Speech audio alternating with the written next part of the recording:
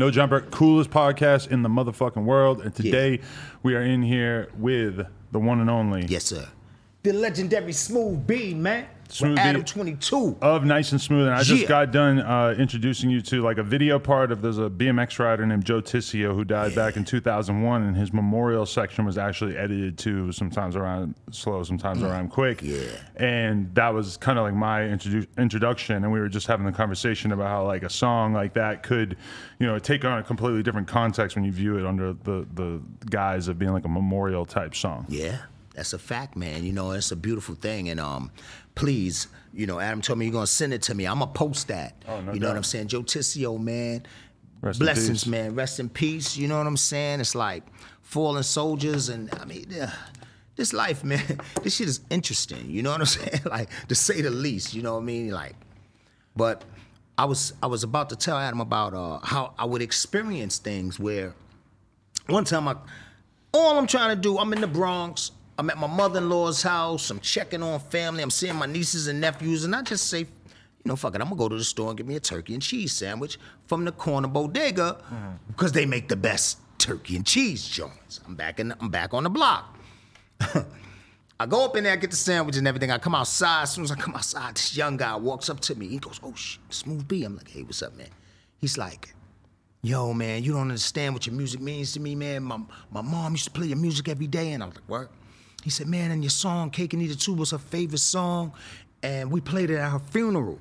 And I was like, whoa. I said, for real, man? And I shook his hand. He goes in his wallet, and he pulls out a picture of his mom.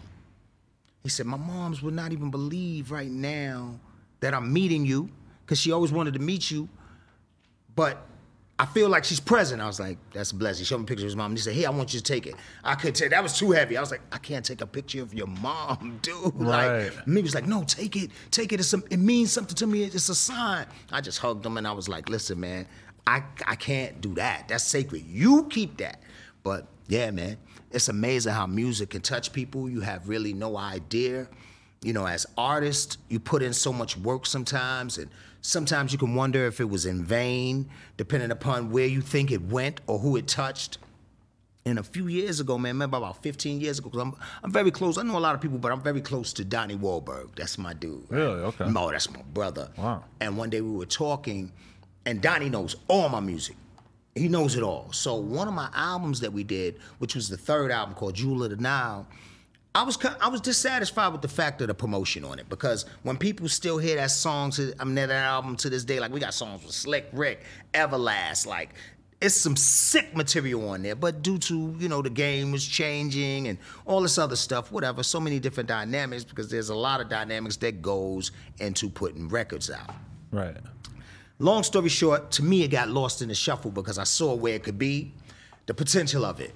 And long story short, but the weirdest thing is certain people, what Donnie said to me, the point is, he said, no, whoever got it was supposed to get it. And I was like, I said, that's a way to look at it. You know, he was like, I know that whole fucking album. And then we just, you know, so. Well, that is a weird thing to think about, though, because nowadays, especially, it's kind of like how your album is going to do has so much to do with, you know, streaming services, if the radio decides they're going to want to fuck with you, if you have the kind of fan base that's going to really go out there and support you, etc. Yes. So sometimes we forget about that idea of, oh, like the people are just going to gravitate to whatever they're going to gravitate to, because now it's so transparent that there's so much marketing and so much going on that's basically meant to drive potential fans to whatever music the big labels have decided is going to be the sound of the times. And it's like at that time you were very much the victim of that as well, where like if the label didn't understand your project or didn't have a hit to go off or whatever,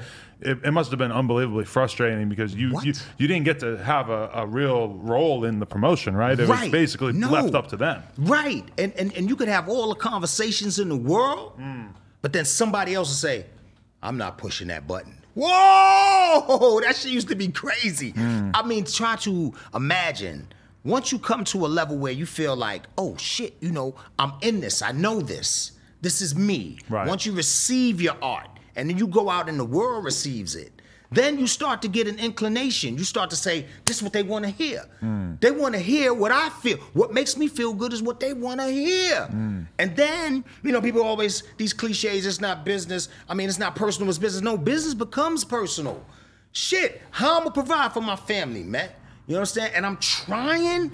I can speak for myself. Like, at that time, I'm like, dude, I done came from the streets. I done seen some shit that a lot of people are lying about on records. That's a fact, dude. Like, I'm really that. I come from that. And I'm not even talking about none of that shit. Right. I'm not glorifying it.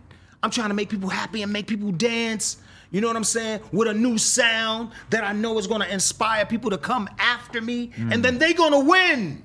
If the right people push the right buttons, man. Right. That shit was super frustrating. But was it super frustrating because you felt like there were all these gangster-ass artists that they were taking and shoving out in front of you because they themselves didn't feel like some more positive or inspirational or intelligent music was necessarily going to be able to move the dial? Right. Wow. Yeah. And to see it and know that it's a falsehood. Because guess what? I always go back to this reference, man. Back in the days when they just let people be themselves and just look, you can look at a person and say, this person is honest with what they're saying. It might not even be my lifestyle, but there's a certain honesty there. This motherfucker speaking his truth. That's why you will see certain people at certain times blow up. And you be like, how this motherfucker blew up? He's not doing it. He's speaking his truth. And somebody believed in it and pushed the fucking button. That's it. And so Slick Rick didn't sound like Bismarcky or Rakim or Public Enemy or KRS-One or Big Daddy Kane. None of them sound like Nice and Smooth. But we all were able to come out at a time that they, quote unquote, considered a golden era. But what made that era golden? Right. People being themselves, authenticity, and having the freedom to rock like that. Now the funny part is it got closed in. Everything became just numbers. All right, yeah. People lie, numbers don't lie. I get it. But here's what I'm saying, though, dog. The thing that bugs me out, and back then people used to say to me, yo, Smooth, you just ahead of your time, man. You ahead of your time. It used to bug me out. But I kept going, it is what it is. But the thing was to be right on time. Like if somebody says you're ahead of your time, and then 10 years later, I'm talking about I went from the process of, why are you singing and rapping? Everything we did was questioned. Why are you singing and rapping? And we really didn't care because especially teamed up with Nice and Smooth, it was like we on our shit and we know where it come from and we know what we doing. So we stood on it. So people would say, why are you singing and rapping? And it'd give me an opportunity to explain it. Nah, nigga, it started melodic. It started. I'm just a throwback to how the original motherfuckers did it, B. Come on. And then, and you watch people, it's interesting to watch people when they're experiencing something new. When they think that they know and they heard it, and then you come with some new shit, one thing don't lie, that neck bob. So I would sit in meetings and see motherfuckers bopping their head. But because it was so new and so fresh and something that they weren't used to, I don't know how that's gonna translate. Your fucking neck just translated it, player. You was patting your feet for the last 15 fucking minutes. It's called body language. You didn't even know you jamming with me. Right. Push the fucking button, man. Stop playing, man. Right. That was my frustration. Yeah, I mean, that must be kind of maddening at that time, right? Yeah, it was crazy. And especially because you guys were getting love from so many other people in hip-hop that were big at that time to then see, and especially because you start to believe in yourself as a bit of a marketing guru just through promoting your own project, so then to be told that you don't know what the fuck you're doing by somebody who... And from your perspective, okay, because there's a lot of conversation that's going on right now about how labels are set up and is there enough representation from black people, from people in the culture? Are there necessarily the pathways set up so that people can move from one position to another? At that time, did you feel like the labels were like completely out of touch with the culture? Because I feel like the situation may have gotten better, but it still seems like there's a long way to go. Yeah, it was definitely a long way to go. And I'm glad to still be here to see where it went. You know what I'm saying? So it was all necessary. But back then, it was like, and it was crazy. They would, man, this shit, the game was a crazy motherfucker, boy. Look, at first, they really did leave it up to the real ones, to the hip hop pioneers. Like in the beginning, they had Cool DJ Red Alert on the radio, occupying a space and time and a major platform to play real shit. Right. Then they had Chuck Chill Out. All of these guys were from the Bronx. They knew how it started. They knew how to blend. And then time went on, and they left it to the DJ. They left it to the play what you want to. So the DJs were breaking and making records. Right. And that's a thing that's, I don't know, it's kind of like these days, people don't really have the desire to break records, and I'm trying to change that. You know, like, nah, man, feel what you feel, man. Come on, stop that bullshit. You know, because people choose to sometimes fall in line. But if it's dealing with the culture, nah, man. Because, see, especially now, everything is digital. A person can put a record out right now. I can talk to you and just press a button and put my shit out. Every nice and smooth album you heard, just period, that we've ever released, every one was at least a year after we created it. Okay. So it was the machine. It was what we had to wait. So it's do the album, hurry up and wait. You know what I'm saying? We need that album done. Okay, we charged. Give me a little bit of bread. Let me make this happen. Bam. Go up in the studio, bang it out, come back, listen to it. Well, debate. Boom, boom. Come to an agreement. Bet. We ready? Yeah. When we coming out? Oh, we just got to figure this shit out. Because, we getting ready to drop LL. Then we got to drop Public Enemy. These these guys are multi-platinum. Fine. When we coming out? Right. Soon. And we're going to leave with that single. We love that shit. Okay, bet. A year later. Right. You know what I'm saying? So it was a trip, but it was a crazy learning experience, and things like that make me appreciate now. And those are things that ignite me and excite me. Right. Like, I could really create some shit, and then I got beautiful artists around me. They say, count your blessings, not your problems. Right. You know what I'm saying? So I'm always reminded of that. I try to look, what's going on around me? What do I have access to? What was different? I ask myself several questions all the fucking time. I'm like my own psychiatrist. You know what I'm saying? I keep asking myself, okay, where you at right now? How do you feel about this shit? You ready? All right. And so that's what led to new releases, man. Yeah. Interesting. So, when you look at how much attention do you necessarily put into the hip hop game at this point in your life? And it seems like people grow with rap music in very different ways over time. There's a lot of people who might have their like main run in the spotlight, and then they just sort of become sick of it and disgruntled after seeing that. There's some people who will keep listening to the same music they were listening to when they're 18 for the rest of their lives. Like how has that gone with you over the past couple of decades? Yeah, man. I'm gonna tell you something. I always have my go-tos. I have my different music that I just enjoyed hearing. So I often revisit the classics. You know what I'm saying? I find myself listening to everybody, man. Doug and Slick and Rakim, some of my favorites from him, and Kool G Rap, and then that along with, because my background is crazy music. I love music, so I've been around soul music. I listen to all the old classic soul, R&B, Motown. I'm always listening to some shit. And then one of my uncles, Uncle Linwood, he told me he's in his 80s. He's an OG. I call him Yoda. And Yoda told me one time, he said, Smooth B, he's a very theatrical man, brilliant. And he's like, my Smoothie, always remember, the mind is like an umbrella. It works better when it's open. And I'm like, okay, Unc, you got that. So I try to keep open mind. So long story short, now I got a few kids. My kids, they're of now. Right. They're in their 20s and shit, And they're dope artists, the whole 9 yards. And they basically kind of like jump-started me again. Really? You know what I'm saying? Yeah, watching them. And just like, because they were always around me. As little kids, even if me or my wife, we didn't have a babysitter because my wife is an artist. So even as little kids, I would take them with me to the studio. They done been in the studio with M.O.P. They've been in the studio from M.O.P. to Bobby Brown to Whitney Houston to New Kids on the Block. My kids. So, but just because that's what it was. Come with me. Where we going, Dad? Don't worry about it. Come on, we're going to bring a sleeping bag. We going over to Uncle Bobby house. You know what I'm saying? We recording. They just running around all this shit. You know what I'm saying? But it started to take a knack. And when I least expected it, because as they grew with me, they always just saw me in the dad position. Right. So it wasn't until they were like mid-teens that they really realized, because one time actually I brought them out here to California and I ran in one trip, in 2 weeks, I ran into Snoop, I ran into Ice Cube, and I ran into this guy,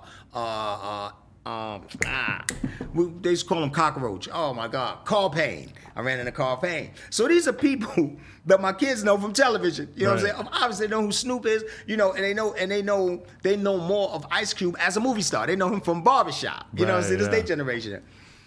And when they saw him like Snoop, and so after the conversations or whatever, my kids would go, "Dad, I never knew you knew Ice Cube." I was like, "Yeah, I know all of them." Then we ran into Snoop. And they were a little older, so they didn't even remember meeting him when they were young. He said, "Oh, man, y'all getting big." So he started talking. He said, "Man, I remember when y'all came down to John Letterman." Because one time he was in John Letterman, the Letterman show in New York or whatever. Did I say his name right? David Letterman or Jay Leno? No. I felt like you kind of masked him up. I masked them shits up. My bad. David Letterman. Right, there you go. I called him John. Okay, fuck it. Hey. You've been in the game for a long time. You met a lot of people. Man. It's all good. Me, man. Help me. Yeah. So we went down to the Letterman show. And, you know, Snoop, he got a long trail of smoke when he come through. So when we got to the dressing room, we was in the hallway, it was just like lit up. I had the little ones with me. And he came out, he said, "Smoke!" And we embraced. And he see my kids, and he said, "Oh, shit, man, I don't want to be around." I said, "Man, look, they done been in the studio with me. They good." You know what I'm saying? So, but it bugged him out when he saw them again, and he started talking about, "I mean, you brought them to the Letterman show." I said, "Yeah." Shit like that. So they were like, "Dad, you know these guys?" Yeah. Then after that, they started, I mean, they had already been writing, but it was quiet. And they would never let me know that they could rhyme, sing, or nothing. Oh, they really? never, and I walked up on a rhyme cipher. After I came off doing a show on the road, I walked up on a rhyme cipher, and that's how I found out that my kids could rhyme. Because they were getting it in backstage? Man, they were in the house, and when I came in, I was dropping my bags off, so I was right in the living room, and I'm taking my knapsack off, and my wife was like, and so my oldest daughter, she plays the acoustic guitar. So she's sitting in there and she's just strumming. And my son and my other daughter just flowing. And I was like, "Oh, shit." So I'm standing in the doorway and they giving it up. And I was like, "Oh, shit." And then my older daughter, I already see, my oldest daughter, her name is Genesis, so I already knew she could sing and rap and all that. So, but them two, I had no fucking idea. Wow. So she started singing a hook, and then they both came back rhyming. And my youngest daughter, man, like she's a cosmetologist to this day. She does Jamie Foxx daughters shit. It's like she does all the next generation. Like okay. I knew Jamie Foxx from back in the days. She does his daughter's makeup. Russell Simmons' nieces and shit. She does their makeup, so it's real trippy. Right. And so, long story short, I know her to be on her cosmetology shit. She started giving up bars. I mean, real ones. And it just brought tears to my eyes. I was just like, "Oh shit, I don't believe this." So when they looked up and saw me in the doorway, they stopped. And I was like, "No, go ahead, keep going, please, right. please." And they were just quiet looking at me like, "Oh shit, Dad caught us."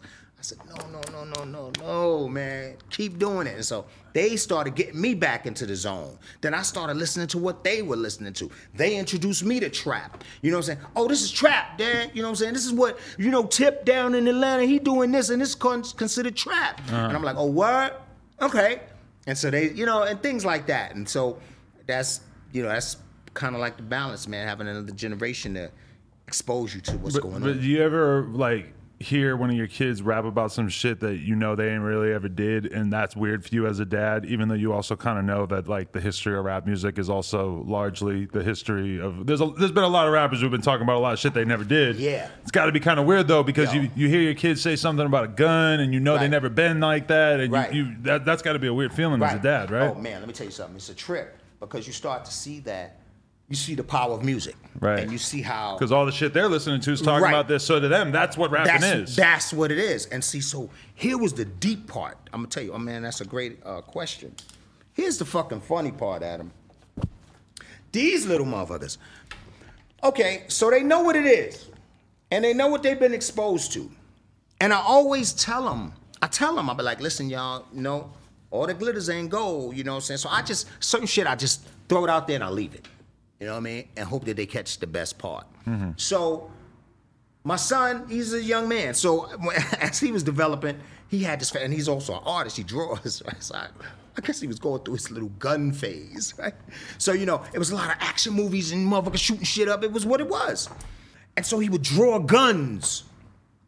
So my wife found that as a, you know, it could be a tell sign. Like, what's wrong with Malachi? He's drawing a lot of guns. I say, he's just feeling it. You know, maybe he's watching his favorite action movies and shit. Right. You know, he was getting into his fascination with guns. Then I heard a couple of rhymes. Man, I'll blow your fucking face off. And, you know, I was like, whoa! You know what I'm saying? Because I gave him a pass. You know, I was like, listen, you're an artist. I'm an artist. I'm your dad. I'm going to do the best that I possibly can. I'm going to do my gig. But come to me as an artist. We're going to keep this shit 100. You want to rock with this? We're going to keep it raw. All that shit, if you rhyming and you cursing, you don't have to stop right to tell me. I want to blow his fucking face off. So he's like, all right, Dad. I put the battery in this little motherfucker back. He come back like, I cut the motherfucker head off. I blew its face off. The bitch was sucking my... I was like, hey, Pop. What are you doing? You're 14. All this dicking and sucking and shooting. Right. Pop. And he's like, but how was it, Dad? Like, with a dope beat? Like, he's like, see my vision with a dope beat? Woo! I'm like, okay, listen, son. Okay. It's going to be tough to pick your role, pick your path here. Like, how are you going to talk to him about so this? So this is what I told him. I said, all right, listen. I said, listen. Remember, you're 14, and you're doing a lot of dicking and shooting. Okay. Keep that one. I said, but I want you to listen to my songs. So I started playing stuff to him. And I play Cool G rap. And so I started to tell him, I said, a lot of these OGs, those guys were real deal. But they gave you a morality tale.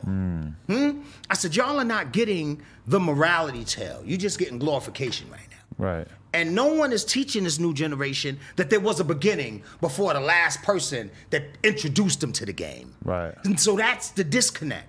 I said, so what I want you to do, you got homework to do. I said, I'm not knocking nothing. Like I told you, you were artists. If that's what you felt, you feel like saying that crazy shit, say that crazy shit. But we're gonna put that right there.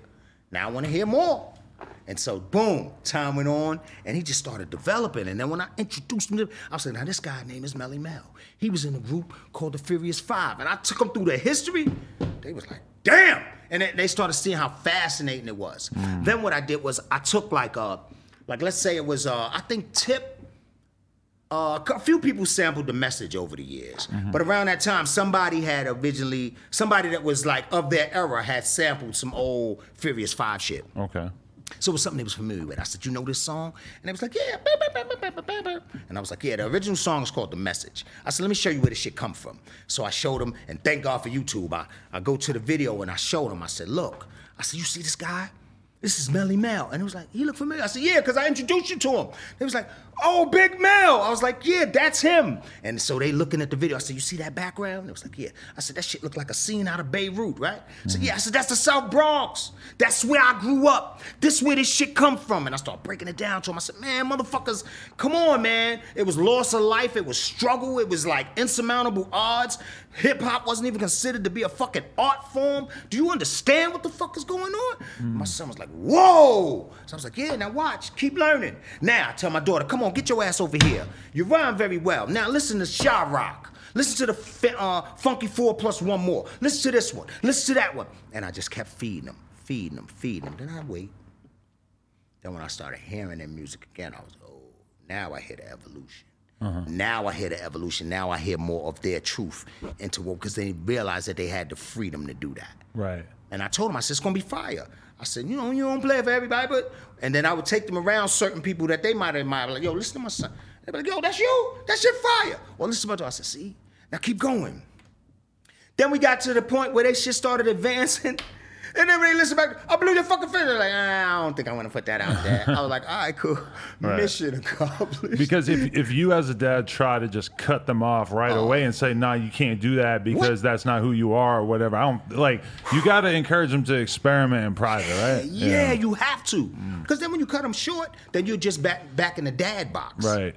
My dad don't fucking understand me. Everybody forgets that their dad was the same age as them at some time. Right, you got to be able to dip back and forth between being the dad and being somebody who's actually encouraging the art, you know? There you go.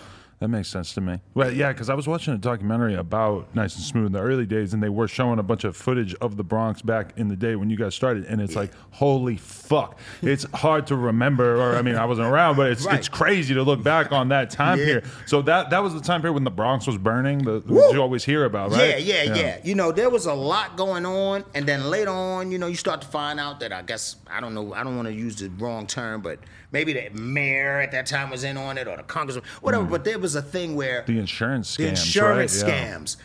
Burn this motherfucking building down and you get whatever money or whatever. It was something that they was doing. So every time you turned around, another fucking building was fucked up. Right. Or you chilling, you living in a building, and the next thing all the lights go out. And you're like, what the fuck is going on?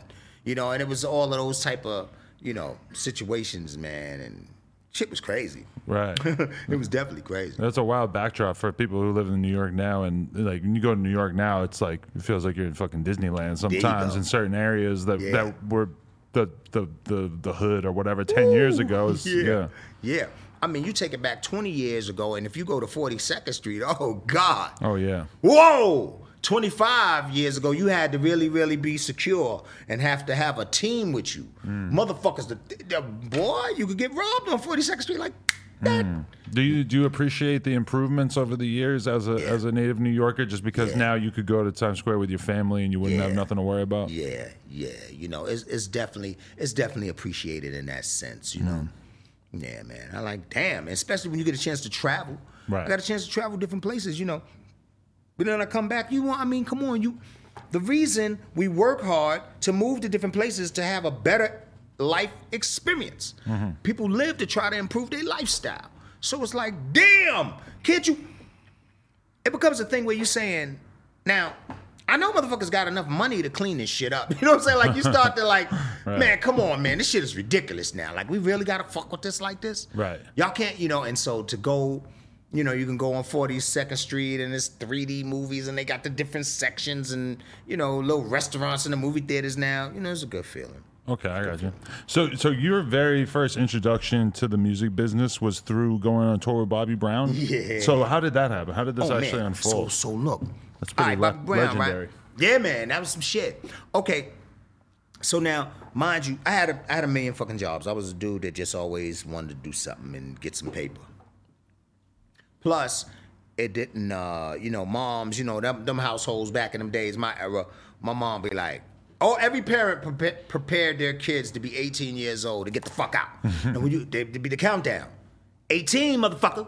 Make sure you got your shit together. Right. You be like, oh shit. In New York City now, that sounds pretty crazy because what the fuck are you going to do at 18 that's going to make you enough money to have an apartment and have a life, you know? Right. That's hard to imagine now. Yo, dude. Parents in New York got to be a little bit more flexible now. Oh, right? yeah, they way flexible, man. Right. I just laugh. You know, I look at my nieces and nephews and I just laugh like, cool. Right. You know, good shit. You know what I'm saying? Like, I mean, I wouldn't throw mines out if the shit was like, but it was so crazy. It was crazy back then.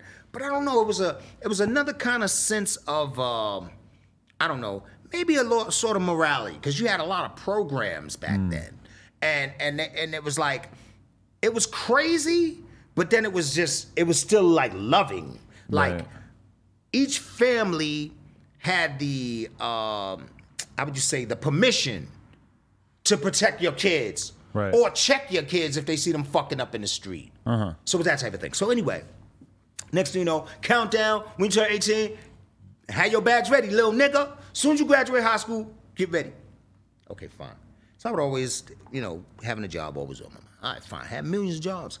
So now once I started really, really getting into the music after high school, I was convinced. I said, I could do this shit.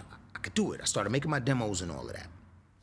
I comes up with this fucking bright idea to become a messenger. Why a messenger? Because when we used to buy albums back in the days, we would flip the album over and read the back. And when you read the back of the albums, it told you the address of the record companies. So back then, I was fascinated with that shit. All my favorite artists, I don't talk about Prince, Michael Jackson, Rick James, I always read, so I knew the streets. Like I was like, CBS is on 51st Street, you know? So in my mind, I said, if I make my demos and I become a messenger, I'll be delivering packages all throughout New York. Wow. And then if I find myself over on 51st Street, I could slide right up in CBS and maybe try to drop my demo off. You know, that was what my mind was. See, this is a real long-term hustle that the average kid out there cannot fucking comprehend, man. Can't even fucking comprehend no shit. That's like amazing, that. yeah. Man, so that's where my mind was. But everybody around me, knowing and seeing the shit I used to do. Dude, at one time I was a fucking receptionist on Wall Street. Like, I had all types of crazy jobs. So at this point, I said I'm gonna be a messenger. Everybody was like, this motherfucker that lost his mind. Smooth is crazy. I didn't tell him the whole plan. Now I'm just gonna get a job as a messenger. The motherfucker was like, oh, like carrying bags? Like riding a bike and shit? Oh, Smooth, you lost your fucking mind. I said, okay, cool. Right. I'm on my shit. So now being this messenger, this shit is really happening. Like I'm literally delivering packages and I'm seeing celebrities. So one day I saw the group Cameo on 59th Street. Larry Blackman and the motherfuckers. I was like, they must have been coming from a video or something. I was like, oh shit. And I walk up to him, get the autograph. No, get the autograph. That to me was a sign. I'm going in the right direction. Mind you, I got a fucking poster of Cameo on my wall. Right. So it was like, at a point in time, all of the people that was on my wall, I fucking started running into. Including New Edition. The whole shit, I had him on my wall. Curtis Blow. This shit is crazy, but it's real. So I'm doing my messenger gig. Every time I run into somebody, it's another inspiration. You're going in the right direction. You're going in the right direction. Okay, fine. So one of my boys, DJ Holiday, he turned around and he went on the road with UTFO. Long story short, the last time I saw Holiday, because we moved off the block, every building on the block was abandoned. My mom wanted it to be better. She just moves me up to the North Bronx. When we moved up to the North Bronx, I really started getting dope with my pen, and I would come back like every weekend, every other weekend, to my old neighborhood. So Holiday, long story short, he says to me, yo, D, I heard you rhyming now. I said, yeah, my name is Smooth B. He's like, what? Spit something. So I start flowing. He calls up Mixmaster Ice. Yo, Ice, come through. Mixmaster Ice comes. Now they got Roxanne, UTFO, hottest record, right, at that point. Mixmaster Ice pulls up in a BMW, jewelry on and shit, and he's our age. So I'm looking at him like, yo, this dude is driving a BMW with chains and shit, and he's DJ, a hot record. That's what I fucking wanna do. 2 weeks later, I'm in Midtown Manhattan. I go in this pizza shop. Everybody's famous Ray's. That was a big franchise in New York. Right. So I'm coming up 7th Avenue. I go in the pizza shop. I'm eating some pizza. By the way, it's raining outside. I didn't even want to fucking go to work. Who wants to go to fucking work in the rain? Right. I got my poncho on and shit. So I was like, let me get some pizza, man. Let this rain die down. I go in there, I'm chilling. Then it gets to a slow drizzle. I'm just chilling. Then I look out the window and I see Mixmaster Ice. He's across the street, standing on the corner. So I was like, oh shit, I come out. So mind you, that night when Mixmaster Ice came, I rhymed for him. And I went into about 100 bars on his ass. And he was like, yo, dude, you were dope. And I was like, thanks, man. And I said, I'm getting ready to break out because I got to go to work tomorrow. And he said, what kind of work you do? And I said, I'm a messenger. He said, I used to be a messenger. So when he said he used to be a messenger, I was like, oh shit. Oh it's shit, possible. This shit is right. You feel what I'm saying? 2 weeks later, bro. I shit you not, I can't make this shit up. 2 weeks later, as a messenger, he's standing on the fucking corner. I come out the pizza shop, I'm like, yo, Mix. He looked. I said, it's Smooth. He said, yo, come here. I walk across the street, he said, yo, what's up? I said, I'm chilling. And he said, what you doing? I said, yo, I'm a messenger. So I had to, he said, I used to be a messenger. I said, I know you told me. He was like, word? So what the fuck is up? What you doing? I said, I'm delivering fucking package. I said, what you doing out here? He said, I'm waiting for Bobby Brown. The name shoots past me because I know New Edition, but I didn't know them individually like that. So he goes, I'm waiting for Bobby Brown. I said, Bobby Brown. He said, you know, the one that left New Edition, you know what? I said, oh, word. Now, they had a fucking rumor back then that he had skin cancer and shit. I said, that's the one with skin cancer? He was like, that shit ain't real. He ain't got no fucking skin cancer. It's just some shit they put out there. I said, what? Damn, niggas lying about skin cancer? You know. Now, Bobby comes out the motherfucking hotel. Right. With his brother Tommy. He comes walking out. And he's like taller. Like, in my mind, I was like, hey, there you go. I'm thinking I'm gonna see a little fucking kid. You know what I'm saying? I mean, come on, man. I'm hood. I'm surprised right now. I picture Bobby Brown being a smaller guy. Yeah. Right. You know what I'm saying? Right. This motherfucker was my height. He walk out, I was like, oh. Wow, okay. Right, so he come out, he's like, what's up, man? So he sees Mix, and he's shaking Mix's hand. And he said, yo, Bobby, this dude, his name is Smooth B. He's a rapper from the Bronx. This motherfucker's dope. So he said, what? So I said, what's up, man? I shake his hand. And he was like, so bring him to the studio now. And I was like, oh, shit. And so I was like, nah, actually, I'm on the clock. So what you doing? Because I had put my package on the side. So I'm a messenger. So him and Tommy just was looking at me and shit. So he said, well, look, man, we staying right here in the Omni Hotel, man. I said, come fuck with us later. So this is an early afternoon session. He was like, yo, come fuck with us later on tonight. I said, yeah, man. I said, I get off like 9, 10. He said, yeah, man, just call. I'm in the room. He tells me information. Bam. I get home, and my mind is like, do it, nigga. Like, this is a sign. Now, mind you, when I went back to work, I tell a supervisor, which I had knew from high school, my supervisor was older than me. So, but in 10th grade, he was like a senior. But I had formed a little crew in high school, so they would see us rhyming and shit. And this dude, his name was Michael White. Wherever you are, Mike, shout out to you. He remembered. I must have left a fucking imprint on him or something, because he ended up being my supervisor. When I got the messenger job, he put me on. And so he was my supervisor. And the point was, when I went back, I told him I met Bobby Brown today. I told him the scenario. I said he wanted me to come to the studio. He said, why the fuck you ain't go? I said, I'm on the clock. What the fuck are you talking about, Playboy? Right. He said, yo, D, man, I believe in you. I want you to win. He said, you ever get a fucking opportunity, you go to the studio and you call me and say you go into the fucking studio and I will punch you in like you were here. I said, my man. So, boom. Long story short, that night, I go home, I get me some weed, I'm blowing, put Visine in my eyes, because in my mind, I'm like, I'm going to see the New Edition niggas, they probably don't smoke no weed. You know what I'm saying? Bobby Brown was still New Edition to me. Right. They probably not into that. I'm blowing, put some Visine in my eyes and shit. Man, let me call, make sure they there. I call, his brother Tommy picks up the phone, then he gives him the phone. Yo, Smooth who?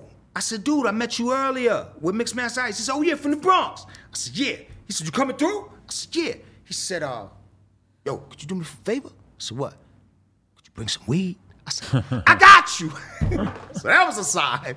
Long story short, I get there. He had, and 40 ounces wasn't out yet. It was quartz, and he had all these quartz in a big-ass radio box. And that's when I knew he was really into hip-hop. And long story short, I got a chance to rhyme for him. I'm sitting there. LL came to visit him. While I'm sitting there, LL came there, Eric B, and Red Alert. Right. And so one by one, I'm seeing these motherfuckers walk through the door. This is before Mixmaster Ice got there. So I'm sitting off to the side. And they start coming in, checking on Bob. And I'm like, oh, shit. The real deal is in this motherfucker. Right. And then Mixmaster Ice comes in. So I'm starting to feel a little strange, like in a way, because I don't know nobody in this motherfucker, but I'm seeing all the real ones, all the fucking, stars. Right. So I'm sitting there, I'm like, oh, this shit is crazy. Mixmaster Ice comes.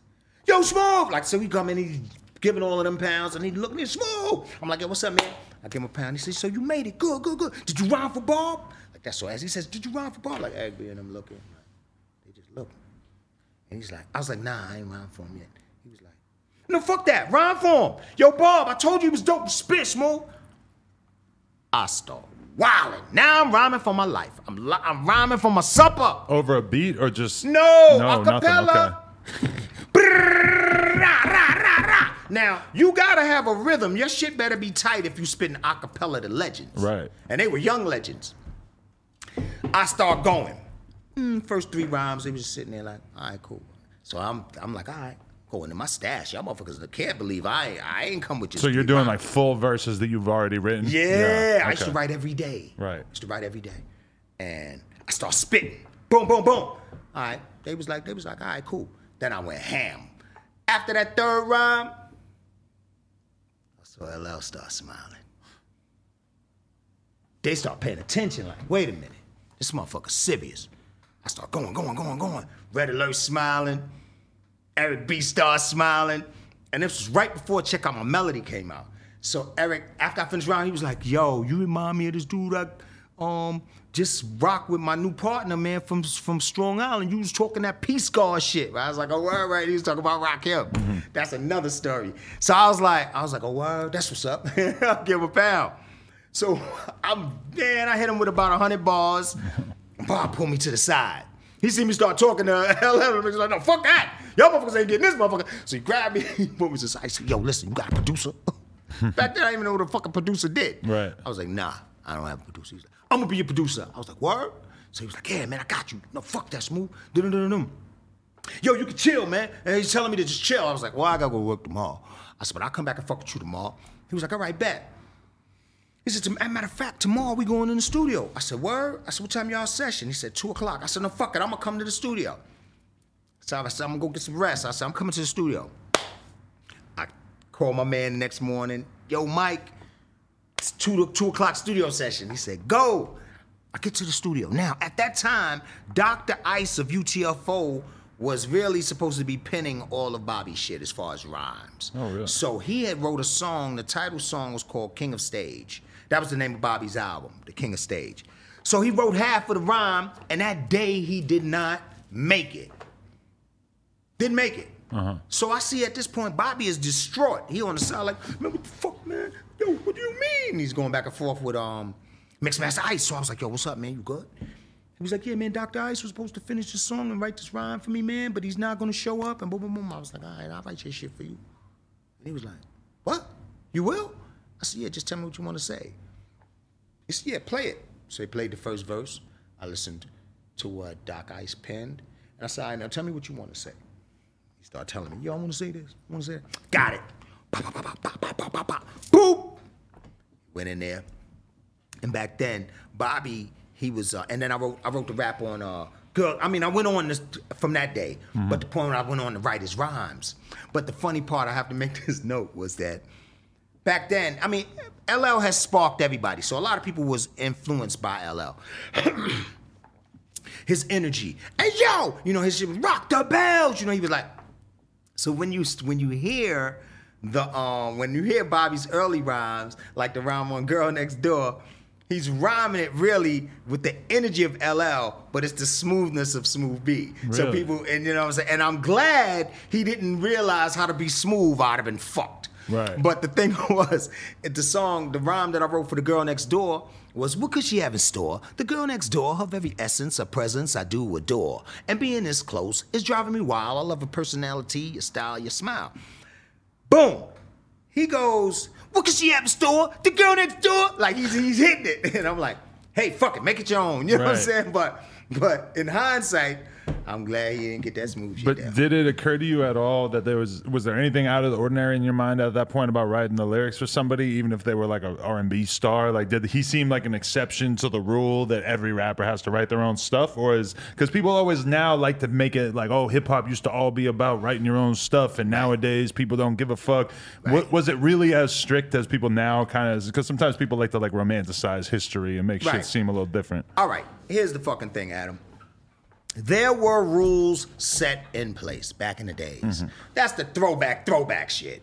All them first motherfuckers that never got their dues, motherfucker, people would fight over names. Your name sound too close to mine. Right. Prove that you the motherfucker. It's a duel, nigga. Like, you could, yeah, motherfuckers, look. I'm a rhyme, you a rhyme, and if somebody say your fucking rap was better than mine, we gotta fight. Right. From the break dancers, all the motherfuckers, Crazy Legs and all them, gonna tell you story. They was tough. Motherfuckers would come to different crews and neighborhoods, break dance, and have to fight their way out. Right. That's what it was. So it was a pressure on authenticity. Like, if you came into a spot, like I said, they'd embrace you if you just were yourself. But if you came in there trying to rhyme like somebody else, it was like motherfuckers like, I paid dues, man, to earn this. How dare you come in this motherfucker and try to, you know what I'm saying? Dishonor me, you know? So anyway, in the beginning, yes, it was about writing your own lyrics. Boom. But then as time evolved, I was seeing it from a perspective of, I came to realize, because remember, I grew up in the South Bronx, so I saw Melly Mel and them on my block. Like, it was crazy. I saw them in the parks. So I'm just watching the evolution of this shit. I'm watching them go, they had a television show called Midday Live. I remember when they first came on there. And it's just crazy because they always came back to the hood. Mm-hmm. That's the one thing that stood out to me about Melly Mel and Furious 5 and Grandmaster Caz and those guys, because they would go do some amazing shit. They'd be in the movie Wild style, and then you see him on Fordham Road walking around, dope shit. Anyway, so yes, it was emphasis. Then the industry said, this shit ain't really a true art form. It'll never last, right? And then they got past that. So now I'm trying to figure out how to get into this fucking complex game. Right. So I see it as an open door. I mean, God gave me vision. I'm a visionary. Like, I'm seeing how this shit could connect. Straight up. I wasn't haphazard. I was like, oh, this shit could be big. He's a singer. New Edition is like the new Jackson 5. He's leaving. But it's something about this motherfucker. When I saw that he loved hip-hop, and I seen that he was a real one, I said, nah, fuck that. I believe in you, dude. Everybody was like, you can't make it without New Edition. I was like, that's not so. What else you want to say? And I was like, this shit is going to work. I was like, if this record company lets him come out singing and rapping, woo! And he took him out, he want to be my producer, let's go. And that's how it went. And that was the motivation behind it. It's pretty crazy how controversial the notion of a rapper singing would be at that time, because you could fast forward like an additional decade or two, and like the Ja Rule 50 Cent beef was like largely 50 calling him out for singing, even though 50 was singing over shit. And now when you look at it, like a huge percentage of the top up and coming rappers are blatantly not even trying to be lyrical at all. They're just trying to get by on different melodies. And when you hear these young kids talk about what rappers they like, they don't say so-and-so got bars. They say so-and-so, oh, he got the best melodies, he got the best songs, this shit's so catchy, yada, yada, yada. You know, now that's 100% normal. Right. That's what I'm talking about.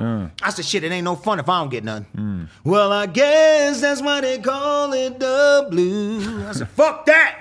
Right. I'm still coming with shit. Yeah. You know what I'm saying? But that my introduction to this game was through Bobby, fucking around with him.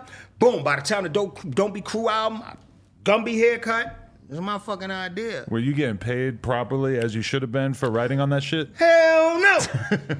Hell no. And look, and this was the dope shit. I knew it. Right. See, look, you got to look at an open door as an open door. Way in the game is the way in the game. Way in the fucking game is the fucking game. But the deep part about it was I was a young cat. I tried to pride myself on using some form of wisdom.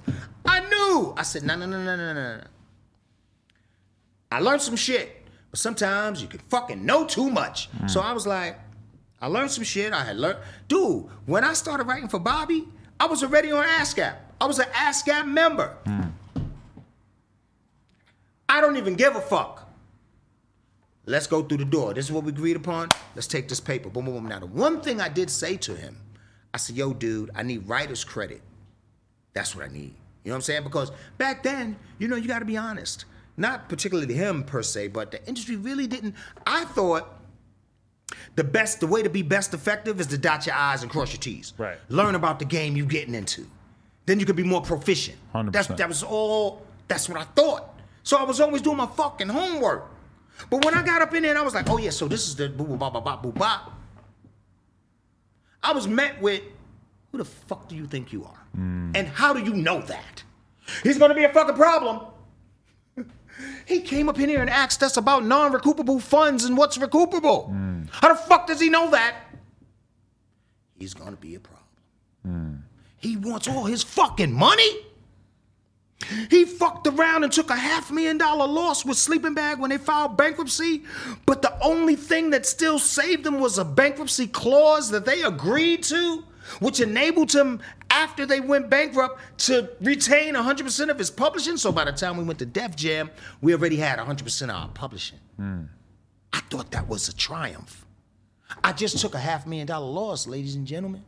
I got an album out and a newborn and no fucking money. But God is real. So now I just signed with I signed with Def Jam. Let's go. But this is all like years after the Bobby Brown situation. Yeah. But you're saying that you went in and kind of made a stink about wanting to get your fair dues for the songs, and Bobby and his team were the ones who didn't appreciate it? Oh, no. I'm sorry. I got so much information. I'm sorry, Adam. No. Me and Bobby, our relationship was easy peasy. Oh, okay. I didn't care about none of that shit. I was just like, I want to help you. And he was embracing that. So it was kind of like a barter system. You know what I'm saying? What we agreed upon, and this is crazy. I knew it though. I said, listen, this is what I'm gonna do for you. Because remember, he told me he was gonna be my producer. I said, man, I'll write every rhyme you come up with, give me $500. Right. Give a fuck. Give me $500 in my writer's credit. So okay, bet. Boom, here. He was giving me 500. Now I'm like 2,500, 3,000 in. I'm cool with that. Now he takes me out to California. I'm riding around this bitch. I'm hanging out with the Jacksons. All types of shit. This is a dream, dog. Right. This is a dream for me. I'm meeting all types of personalities, all types of crazy shit. I'm like, yo, this shit is fun. And he's my man. I'm going on the road with him, being introduced to groupies and shit. I'm like, what the fuck is this? Right. What? You know? And so it was all of those things. And then I'm also paying attention. I'm soaking this shit up like a sponge. So I'm watching how he deals with adversity. And I'm learning. I'm like, damn. Really? And then he's telling me stories and all that shit. So that shit was priceless. You know what I'm saying? Now, the thing was, you gotta imagine now, in hindsight, like, when you move forward and you get into the industry, like, before you're into the industry, you're just watching. And so certain things appear to be one way or not another. But there has to be a trust, a value of trust between your inner circle. Dig what I'm saying? Because shit gets crazy. So me and Bobby had that. We had a brotherhood. So the thing was, when he told me, oh no, this shit's kind of crazy. Even if it was loopy, I'd be like, okay, well fuck it. There's some shit I don't know about. You telling me this shit like this. So he'd say shit to me. He'd try to give me some hints. I'd be like he'd give me the money, and then he'd be like, yo man, so the album getting ready to come out, man. I went back to my executive producers and everything, and I was talking to them, and they were saying, you gotta really talk to the other artists. He was just telling me the rigmarole, basically trying to prepare me not to get writer's credit on the motherfucker. I was like, all right, fuck it, I don't care. What we gonna do? So time goes on. Now, I went on 3 tours with him. So now, when the Don't Be Cruel, that got him out of here.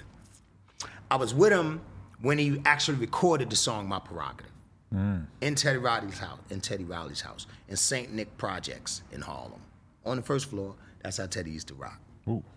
Shit was insane. That's crazy. Man, Aaron Hall wrote it. Really? Yeah. Shit was amazing. It was amazing. I've watched it come from scratch. Woo! Prerogative. And then I added my little 2 cents on the bridge. So when the song goes, don't get me wrong, I'm really not souped. Ego trips is not my thing. That was my penmanship. Wow. But to see Teddy, now me and Teddy, you know, a barber brings a lot of fucking people together. Shout out to this guy, Denny Moe, and he's like Greg's brother. And so Greg introduced me to Denny Moe. All right, I move so fast. Let me run back. All right, I'm on the road with Bobby. We running around. Don't Be Cruel era starts. Boom, he's blowing up. Now, one of the times, you know, we go out for a few weeks and then you get like a week off. So in one of the interims, I come back to New York, and when I come back, like when I was on the road with him, I met this guy named Lance Romance. So basically what I'm leading up to is how I met Greg. That's cool? We going into that journey yet? Sure. Okay, great. So while we're on the road, I'm noticing Bobby is serious. We're making a few demos here and there, and he wants to do it, but he wants me to have a band behind me. Because that's what he knows. And I'm gonna get the dope band, you know, because he had a band. He was like, they can play around you. I'll get these drummers, and then I'll get these electric guitars. Any record you want, or if you want to do something that's like an old song, they can replay it. At that time, sampling was the shit. Sampling was coming in. Everybody was sampling James Brown, all of that shit. And nobody was paying for it? Say it again? Was anybody paying for it? Where? At that point, was you having to pay the artist that you were sampling? Oh, yeah. Yeah. Like you know, because since it was all new, people didn't even know. People didn't even know that could be a problem. Right. They just thought, I'm going to take this music because I like it. And when I fucking rap over it, maybe the James Brown will like it. Yeah. Maybe one day we'll do a show together. Like, motherfuckers is just dreaming. Right. Right? Yeah. Yeesh. Till James started suing niggas. Woo! So everybody was like, why? No, he took that shit, nigga. That ain't cool. So I was like, oh, shit. So I was like, back then I said, listen, man, there's a New York sound happening. And I have to get back to New York because I feel like I'm missing out. I'm missing out on some Renaissance shit going on here, man. My spidey senses tell me this. I'm loving this road shit. I'm loving it all. I gotta get back to the hood, man. I fly in, so we got 2 weeks off, and it'd be so crazy. Like, I would come off the road with Bobby, and as soon as I come back home, it'd be some new shit happening. Yo, Smooth, come to this club. So I'm going to different clubs. I'm going up in the Latin quarters. I'm seeing shit happen. I'm like, oh yeah, I gotta be here. I gotta be here. I'm missing something, man. Imagine, I leave and go on the road with Bobby. I met Eric B. Eric always has some jewels on. Check Out My Melody comes out. 6 months go by, I'm on the road. And then I actually lived out here for 2 years with Bobby. It's good. When I get back a year later, Eric B is driving around in Benzes and big ass chains and shit. Right. I'm like, yo, E, because we used to talk all the time. I'm like, yo, E, you fucking did it. Oh yeah, Smooth shit. Paid in full, baby. Where you at? Come get you. I'm like, oh shit. He was like, you still doing it? Boom, boom, you still around me? What Bobby gonna do? He gonna put you out? Niggas eating. Like, everybody out right now. What you doing? And I was like, you're right. Nah, I gotta come back to New York. So long story short. Had you kind of forgotten about doing your own solo music and you were just happy to be writing for him at that point? No. Oh, okay. It was still in your head. No! Yeah. That shit was in the back of my cranium. Right. I was like, I got to come out. That was I'm gonna write for you, man. And if we do this shit right, we could write forever. I don't give a fuck. That's what I do. But I got to come out. So, long story short, I jumped up. When I came back to New York, I flew into LaGuardia Airport with this guy named Lance Romance. And the whole time we was on the road, I thought Lance was from Texas, because we only talked about Texas. So we land, and it hits me. I'm like, yo, what's up, Lance? Where you going? He said, I'm going home. He said, I got to rent a car. He was our age, but he had rent-a-cars and credit cards and shit. I was, what the fuck? And only thing we knew was that his parents wrote for the soap operas. He's like, my dad writes storyboards for all my children. And he would just tell us names of soap operas. All I know is this motherfucker had credit cards and all this shit. He was doing big boy shit. So we jump in the rent-a-car, and he takes me uptown, and he goes, yo, I was listening to what you were saying when Bobby was talking about the band behind you. And he said, nah, you want your shit to be like what motherfuckers is doing. I said, yeah. And they wasn't calling this sampling. Like, I didn't know it as sampling, that term. And he told me, that's called sampling. You take a sample of the record. I said, yeah? He said, yeah. He said, I know somebody that can do that shit. So I said, yeah. And he was talking about Greg. I said, I want you to meet him. I want this young boy, man, he's younger. Because Greg is a few years younger than me. He said, this kid, man, but he make dope beats, he's good. I said, yeah? He said, yeah. So at that time, Greg was in a group. It was him and this dude named June Love. And so when we all met up, it was me, Lance, June Love, and Greg. Now at that time, Greg used to just do the human beatbox and make beats. So I meet June Love. June Love was a very interesting guy, man, fly, man, and as time went on, I came to realize that June Love used to be in a group with Slick Rick and him. He was an original member of the Kango crew before Slick Rick and Dougie Fresh met. Then I also learned that June Love was the one that introduced Slick Rick to Dougie. Just different little key points. But the deepest part about it was we kicked it, we hung out, we got into a rhyme cipher, man. The shit was beautiful, man. And I was like, yo, you dope. Because at that time, I was always fond of mixing, singing, and rapping. I had a lot of different routines. And June Love had some routines too. So he's singing shit. I'm like, that's fly. And we drinking and we blowing cheese and we rocking. It was beautiful. And then a couple of days later, I went back out on the road. And I was out on the road for about a month. And within that time period, June Love got murdered. Oh, yeah, right. So when I came back to New York, I found out about all of that. And I went to see Greg. And, Greg was just distraught, you know what I'm saying? And you got to keep in mind, he had Nintendo on rhyming. So he was like, the mouthpiece, the dude that was the rapper is gone. And boom, boom. And I said, well, the last note that we left on was, I said, one day we're going to do a record together. That's the last thing I told you. And I said, one day we're going to do a record together, man. And he was like, all right, bet. And I just love that dude. He like, yeah. Like he had I bet. I like your style. Like he had that type of, he would talk like, yeah. That was like a whole way people talked at that time. This dude was too fucking cool, man. He was too cool. So long story short, I says to Greg, I said, so let me ask you, what was the last song you worked on? He said, a song called Skill Trade. I said, how's it go? And he's like, together we're coolin', the mic we're ruling, suckers we're schooling, right? And I was like, it was called Skill Trade. Skill Trade, we know what we doing. I said, that's dope. I said, all right, I like that. I said, so this is what we're gonna do. I said, me and you gonna put the shit out. We're gonna do Skill Trade. I said, you got any of them? He said, well, the joint we was gonna put out was Skill Trade and Dope on the Rope. I said, how'd that go? Look, still, you can scope because nice and smooth is like dope. Well, then it became nice and smooth is like Dope on the Rope. So because we revamped it. So I said, Dope on the Rope. I said, you are the only one that knows June's rhymes. I said, so this is what we're gonna do. I said, you're gonna say it.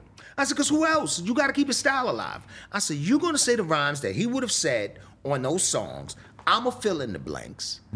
I said, and then we'll put it out, and whatever we make from it, or if we get a single deal from a label, whatever, we kick some proceeds to his family, and we keep it moving. I was like, because at that time, I had been in groups already, so I was group fed. I was like, I don't want to be in another group. And so we did Skill Trade, we did Dope on the Rope, and then as time goes on, you know, they say the rest is history. The shit picked up, and people started to fuck with us. And then we just started, we started gravitating like that. But so you felt like you were on a fucking mission after he died? Like somehow that put you in a headspace where you were just like 100% certain that this was the move? Yeah. Absolutely. And then when I started seeing different shit happening, it kind of took over because I was like, originally, like before I even jumped into that, it was like as if the situation with June Love touched a certain part of my heart. Like it touched me in a different way. And it was like, nah, B, like sharing or at least doing that on your word at that moment in time, based upon the last thing you told that man is very important. It's like I couldn't get around it. It was like, do this first. And so that's what I did. And then as shit started happening, I didn't even really look at it as me giving up a solo career. Like I just looked at it as a mission. Cause then I started to get to know Greg. I was like, come on, let's go. And he would make the beats and I'm like, all right, I got this. And I would just write different ill routines and it just was like it was a beautiful thing, man. The creative aspect of it was amazing. Is there any part of you that resents the group thing just because it means that there's less emphasis put on your name itself? Like there's an extent to which, a lot of rappers, like we know who they are just because they had one big hit, right, and that's their name was associated with that. And with the group thing, it's like you lose some of that familiarity that you're building. Like was there ever a part of that stood out to you? No, it was fun. That's a good question. The thing is, I guess at core, I'm a team player. So once I really got invested, mind, body, spirit, into the Nice and Smooth thing, I saw it as a vision, a brand. So I was like, yeah, come on, we won. I just saw it as we were one. Even though we were totally different. Me and Greg Nice are polar opposites, man. We're totally different, lifestyle, everything. But when we come together, the one thing that we had in common at that time was that we loved hip hop. So I saw us as one. I really didn't care. As time went on, it got interesting because my partner would do a lot of different projects. He'd do, Greg be all over the place. And I'm like, good, as long as you're happy. Like I'm a different dude, man. I just be like, what? All right, you did your shit? Live. And I do what I do. But people will come up to me like saying crazy shit, how it just make you go, whoa, wow, that's how you perceive it? Like people will come up to me like, word, so Greg Nice put you on. Like they would say like crazy shit. I was like, huh? What do you mean? I'm like, nah. I said, nah, we a team. And I just leave it at that. You know what I'm saying? And I never, but as time went on, that's my brother. I ain't got nothing bad to say about Greg, but that shit started getting to him. And he started bugging out. I was like, what's wrong with you, bro? Like, you upset with motherfuckers? Like, he would just get mad. But it seemed like the higher we was getting, he'd get mad. Really? And I was like, yo, what's the matter, dude? Like, who hurt you, nigga? Like, I was like, what the fuck? Like, out of nowhere, like, you have these spirit. I was like, yo, Pop, okay. All right, just figure it out. I'll be over here. Let's make this next record. Right. You know what I'm saying? But it just got interesting after a while. Did you guys formally break up at a certain point? When did that happen? I mean, it was kind of like we definitely took a hiatus. And that was after, actually, after the third album was a little break. Okay. I needed that shit. Because I had seen so much at that time. And I was like, nah, man, let me go over here, man. Because it's like, I think that everybody has a little bit of warrior inside of them. It just has to be tapped. And for me, I'm a smooth dude, but when I get on my shit, I'm on my shit. So I was like, no, I cannot. You know, not with my loved ones. Like loved ones, damn, Adam, loved ones could get away with all types of shit, and some of them know it. And I'll be like, I fucking love you, man. Nobody could have just got away with that. And you know it. What make you think I'm gonna slap you because you my fucking brother or my niece? Man, I'm going over here. You know what I'm saying? And so that, you know, after the third album, my brother started pushing me, man. And I used to just be like, Greg, man, what are you talking about? Like, motherfucker, I got love for you, man. I'm the only one in your corner. It was like a trust thing. Like, he didn't trust nobody. And he started talking crazy. And I said, all right, fuck this. Before we get to a place where we're not friends, you know what I'm saying? If you make me touch your jaw, man, you might not get over it. We might not be friends. I said, nah, I can't. Because my nigga's bugging out. And after the third album, I spaced. A few years went by. And then we ended up doing the Blazing Hot album. Yeah, and that joint was on Warner Brothers and shit. And then after that, I just was like, it ain't the same, you know. Like, you know, we could do spot dates, we could do shows together. Like, we civil, that's my brother. Do you do that? Do you show up and do the 90s hip hop festival thing? Yeah. There's gotta be some money to be made there, right? Yeah, get a little bag, you know what I'm saying? But you gotta understand, like, it's the same thing. When you see it from the beginning, right? And you start to make the partnership is a very interesting thing. You know, it's like, because at the end of the day, when you make a name and you become a brand, if your partner doesn't want to do something at a certain time, you can't do it. Right. You know what I'm saying? Because y'all did it together. And it's a shame because you want to, like, there's such an incentive to stay on the same page, but you have to be on the same page. Like, you both have to be motivated in the same way. And at a certain point, it's just so odd to see those relationships sort of diverge. But it's also weird that, because it always happens. Like, for me, you know, G-Unit and Dipset were like my favorite groups when I was like 18, 19, 20. Yeah. And I've seen them all do the same thing where they're real friends, they're really around each other all the time. Then they get into some like emotional, dramatic shit that they can't get past. So the group breaks up, and then you have 4 or 5 years, whatever, and then boom, they're back doing festival dates and doing songs here and there. But in that in-between time, you sort of like lose something because the audience sort of realizes that this isn't necessarily as organic as it was at first. Yeah. You know what I'm saying? And so, I don't know. And it was weird because, I mean, for a long time, I think particularly with Nice and Smooth, like I said, we set the bar high for motherfuckers that knew who we were, and to come in with that singing, rapping shit when nobody was doing it. The game kind of like respected our space in a way, because they never fucking understood us from the beginning. There was no prototype for the shit we was doing. You know what I'm saying? Really. So it's like, where are these motherfuckers? They so ill. And I think that alone gave us a little, you know, bridge so that people didn't say, well, they're not who they're cracked up to be. You know, we didn't get shitted on like that. Oh, shit, all this time I have my headphones on, it don't matter. It don't matter. Fuck it. I'll put them on now. Fuck it.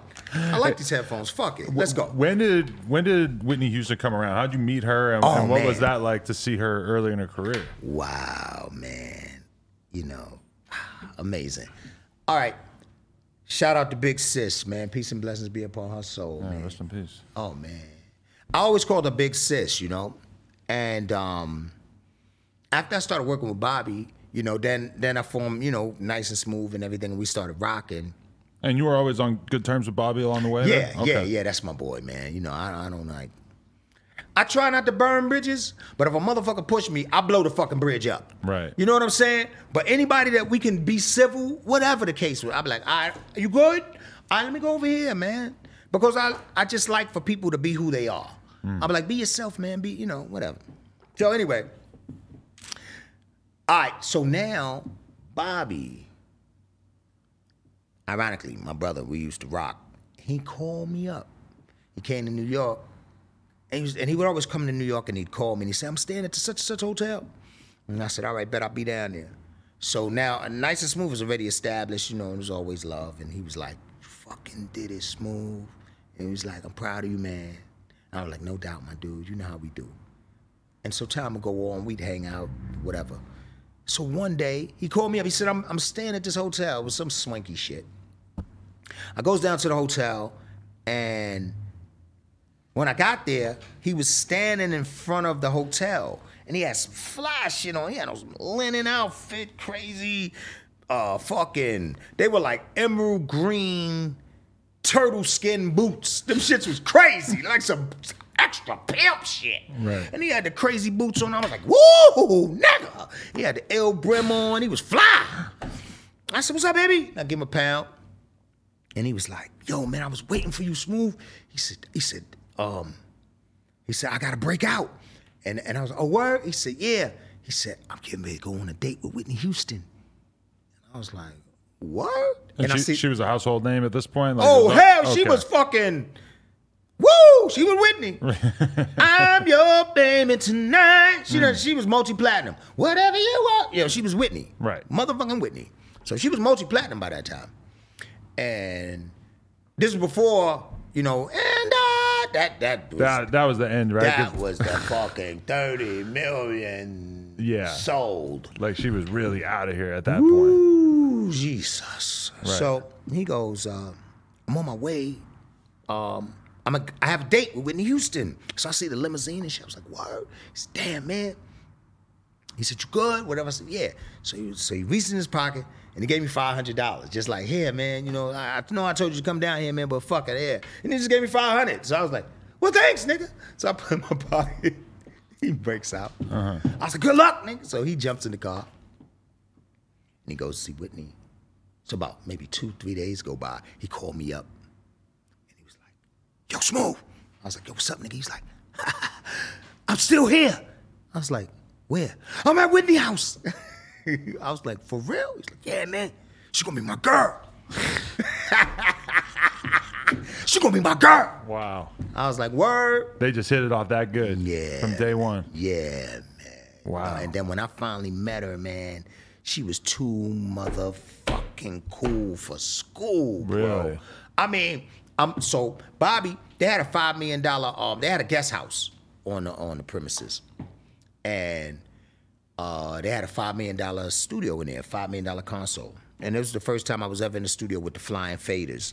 With the they move on their own? Move on their own and shit. Mix the shit by itself. Sheesh. So he like, yo, come on out. So I'm like, where you at? And he tells me and all of this and give me instructions and shit. And I drive out there.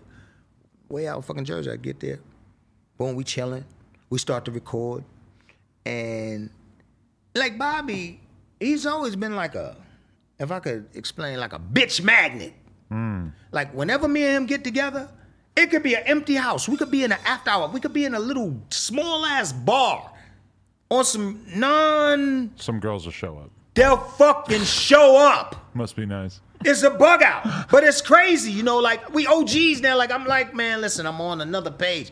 I get around him, Mr. Bitches comes out. It's just like, they start coming. Like, hey, where this bitch came from? Right?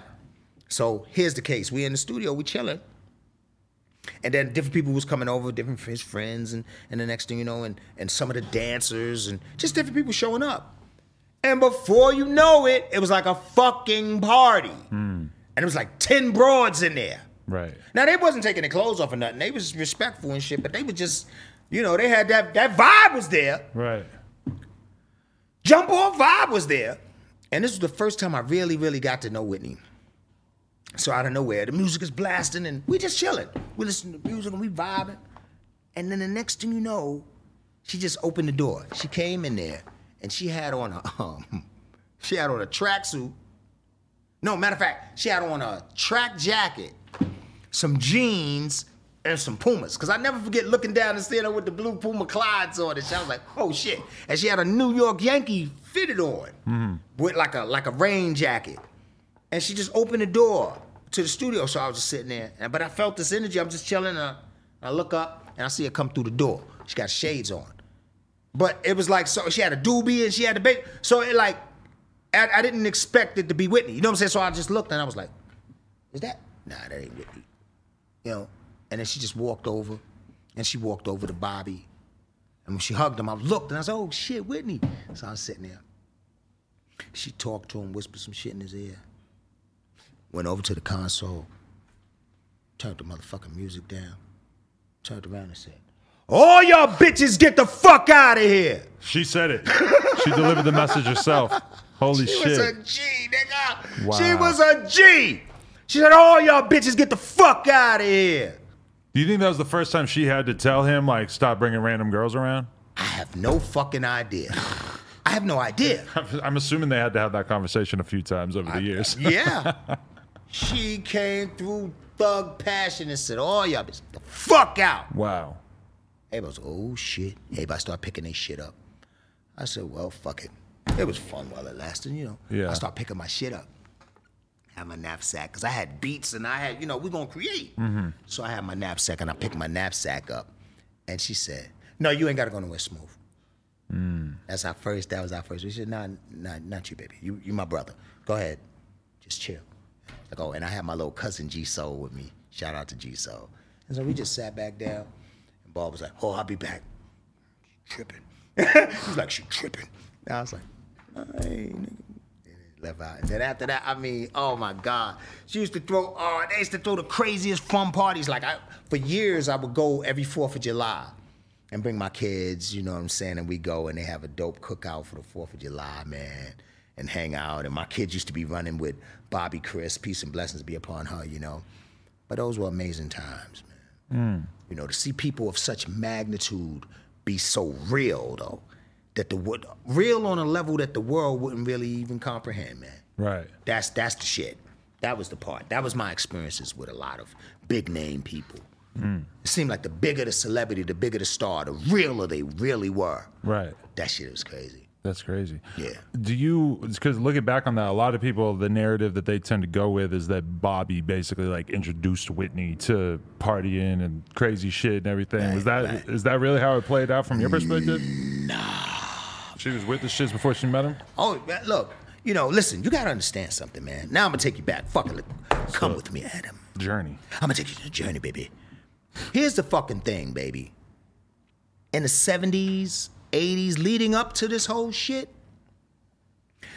I got a chance to see the shit, and even through my brothers, because I'm the youngest of 5. So my older brothers, man, I got a set of twins, Shake and Blue. They were like street, these niggas legends. Motherfuckers know like, Shake and Blue, like to this day, I'll meet people, they go, Shake and Blue are your brothers? I was like, yeah. They were like, oh shit, them motherfuckers was the real deal. I was like, yeah, you know.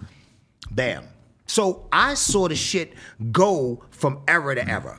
I saw when weed was the shit. Weed was the medicinal Bob Marley shit going down. Right. You want to summon something, you know, weed was the go-to. Then I saw weed go out of style, like the shit was corny. Like, you couldn't even bag a bitch in the 80s if you was smoking weed. That's hard to imagine now. Yeah. Bitches look at you. You ain't got no weed. I mean, all you got is weed.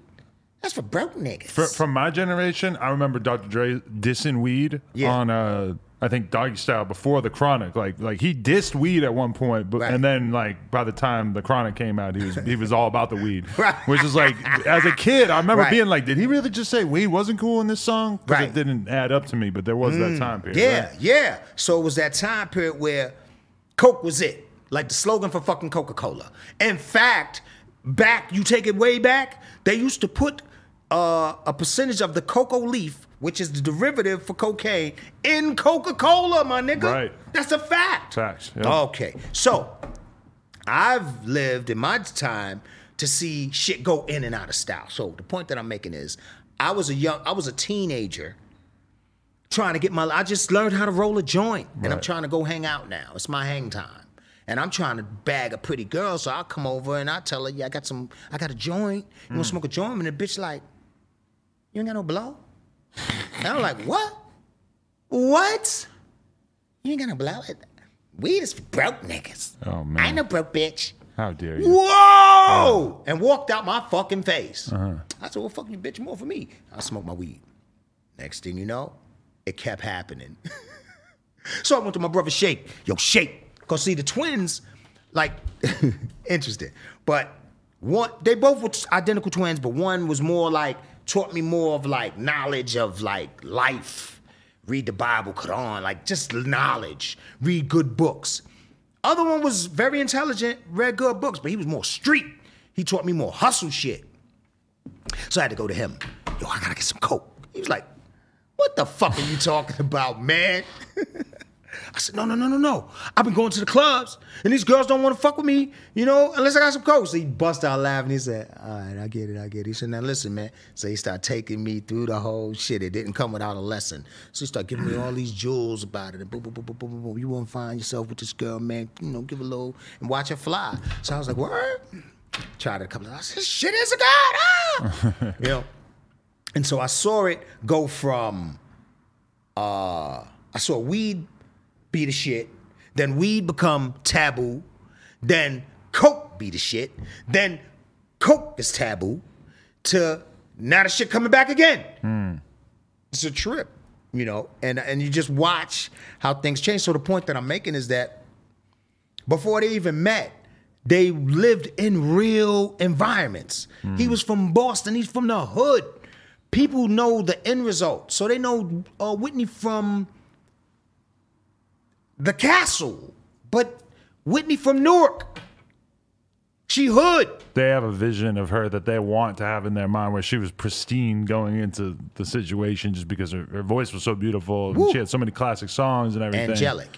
Yeah. But she wasn't new to the game. Yeah, she grew up around the same shit everybody else She grew knew up around. that part. And that is the beautiful thing. That's like a rose growing in concrete. You know what I'm saying? It's like, yo, she came and was able to do that. She kept it so 100. She had came back and opened a bank in Newark. People don't even know that she owned the bank. Do you think Bobby and Whitney like influenced each other to be worse with the drugs though? Did they sort of like amplify it in their relationship? Well, look, man, I'm put to you like this because their relationship, like they were both a brother and sister to me. So certain shit I really don't know. But what I do know is when you got a whole shitload of money and you can buy whatever the fuck you want. Woo! That's a whole nother level, baby. Right. You know what I'm saying? Who gonna stop you? If y'all both the boss, it's like, babe, today I want to do 4 lines. Right. And then your counterpart says, oh, motherfucker, you deserve 10 lines, nigga!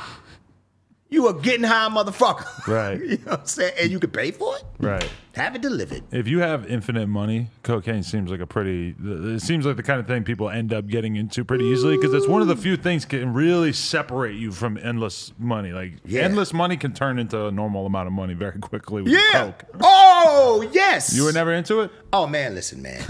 Come on, man. Come on, Adam. Come on, Adam. I party. I've had some parties. Right. Look, I was with the biggest motherfuckers. Right. And that's another thing. No, fuck that. I'm going to give it up. I'm going to give it up today, Adam. Let's hear it. The thing was, coke and shit was like a rite of passage. Real motherfuckers know what I'm talking about. That's like if you on top of your game and you let me into your realm, your sphere, and you feel me, you like, I kind of like fucking Smooth, man. Yeah. I think me and Smooth could do some business together. He's brilliant. Fuck that. We could put some shit together. Right. But I like to sniff this coke. So I have to see how he feels about this. So he might pull that shit out on me. Now, it's no judgment. Yeah. I'm like, my motherfucking man Adam did a lie. Yeah. Cool motherfucker, I don't care. What else you want to do, Adam? Let's rock. Yeah. No, that's real. But now if I be like, oh, Adam. We were good I'm sorry, friends. I'm just not that kind of guy. Yeah, I'm not into that. Because that's me now. Right. If somebody were like, oh, let's do some coke. And I used to be the kind of guy who would do a bunch of coke with somebody and have the crazy bugged out, eyes wide open conversation. Oh, we're going to start a business. We're going to start Monday morning. We're getting an LLC. We're going to. Right. Now I'm not. Now Right. I'm the guy you bring us a car. That's cool, man. Yeah, Right. Have a good time. Right. Yeah. Absolutely. You know what I'm saying? And I hope a motherfucker can accept that from me. Right. You dig what I'm saying? I've evolved. But shit, when in Rome, do like the fucking Romans. Because you know, back then, you couldn't even be accepted in certain rooms if you ain't do a bump. Right. Motherfucker can't trust you. Who the fuck is this guy? Is he a Fed? They're already high as hell. I don't know. Did somebody plant him on me? No, motherfucker. I just write rhymes, bitch. You know what I'm Right. saying? All right, give me a line, bitch. You know what I'm saying?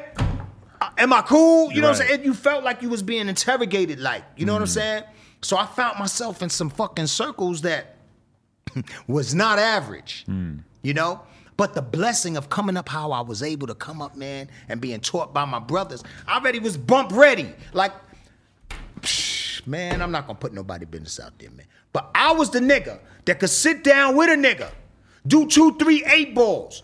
This motherfucker's like this. Yo, Smooth! I see bats! Ah! I'll be like, okay, now breathe. You know what I'm saying? 2 or 3 8 balls, for the record, is like an inhuman amount of cocaine for everybody at home. That part. I'd be like, I was the cocaine whisperer. Okay, wait. Just breathe. It's okay. Yeah. It's okay. What color was the bat? It was a blue bat, nigga! I sit down. First, we gotta drink this. You got any milk in this motherfucker? Like, I used to be breaking the shit for niggas. You got any milk? Wow. Yeah, I got fucking milk in the I got milk in the freezer! Okay. Here. Motherfucker start drinking the milk. What the fuck? What the fuck this milk? I said, that milk will break all that shit up, bro. Give me some of that shit. God damn it, you done fucked up my eye. Now you got me bugging out. Give me some milk too. Drink some milk with him. And then we walk off into the sunset. You know what I'm saying? Like, I just been blessed to do that, B. Yeah. I talk many motherfuckers off the ledge. Special skill to have. Hey. My skill set. That's incredible. Yeah. Man, I had more questions I wanted to ask you, but I mean, I guess we've been going for like an hour and a half now, so I feel like for my next interview's sake, I kind of got to rein it in, which is unfortunate. We got to do a round 2 at Please, some point. come on, man, bring me back. I still got some good questions and shit. I got some shit for you, boy. Damn. I got some shit for you, Adam. You've lived quite the life. Woo! Tell me about it. What have you been working on lately, though? Give me an update. Right, like, okay. Connect the dots between what we were just talking about and now.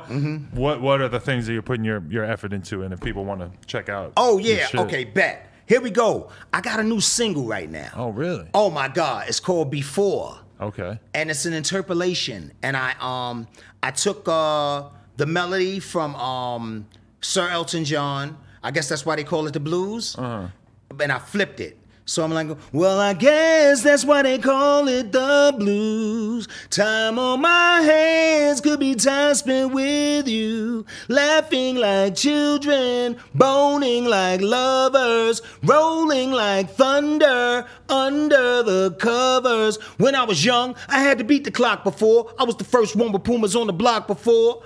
And I take these motherfuckers on a journey with me. And then I tell them, I've been locked up before. I hit a nigga with a lock in a sock before.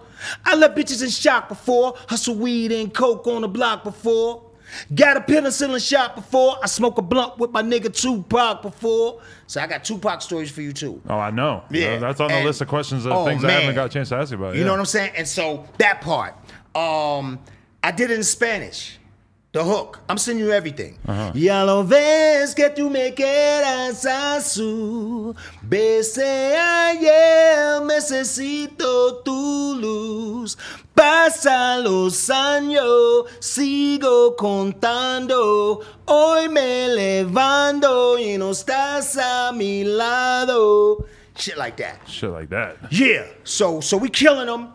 The song went #1 in the last 2 months. I've been #1 3 times on DRT, Digital Radio Tracking, Urban Influencer, and Radio Airplay Expert, man. That sounds incredible. I got to get on that. Man, I'm sending you everything. I'm going to send you the Spanish version. I shot the shit in New York, man.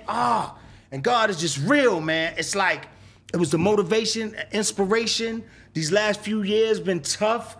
I lost family members. I lost one of my brothers, man. My brother Blue passed away.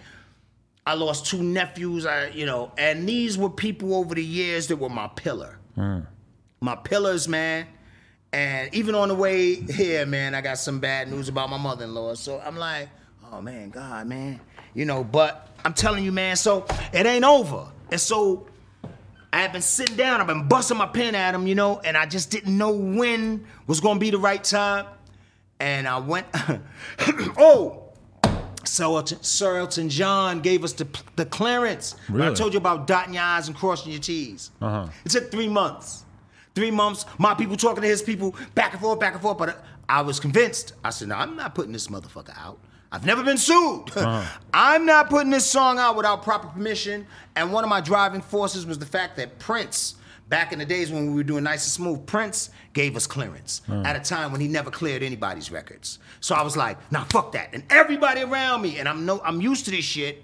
When you on some cutting edge shit, they were like, I don't know, I like the record Smooth, but I don't know if you're gonna be able to get that Elton John shit cleared. Right. And I was like, it's gonna happen. It's gonna happen.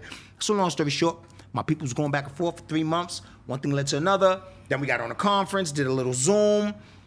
I'm talking to his people. I cut in. I was like, fuck it, let me talk to these motherfuckers. You ain't telling them right. So I said, all right, let me ask you something. I said, is there any way possible that Sir Elton John could hear the record? Did you play it for him? And they was like, no, we didn't play it for him. I said, could you play it for him? And he was like, yeah, we could do that. They played it for him, you know. Then about maybe a week, maybe 4 or 5 days went by. Motherfuckers called us back and said, yeah, he loves it. Wow. He'll split it 50-50 with you. Crazy. Touché, my nigga. Touché, my nigga. That's how you play the game. That part. That part. Yeah. God damn. Damn, Adam. Hey, thank you so much for your I'm time. coming back, man. Definitely. We got to get that Please in. have me back. Thank you, for real. Right, of course. Unbelievable. Hey. My brother. That was a Peace, blast. y'all. Yeah, man. Unbelievable. I got some shit for you. Appreciate you, man. Hey. I appreciate you. No Jumper, coolest podcast in the world. Check us out on YouTube, SoundCloud, Yeah. iTunes. Like, comment, and subscribe. Yeah. Drop a comment down below. Right NoJumper.com if you want to support. Yeah. Appreciate y'all. Peace.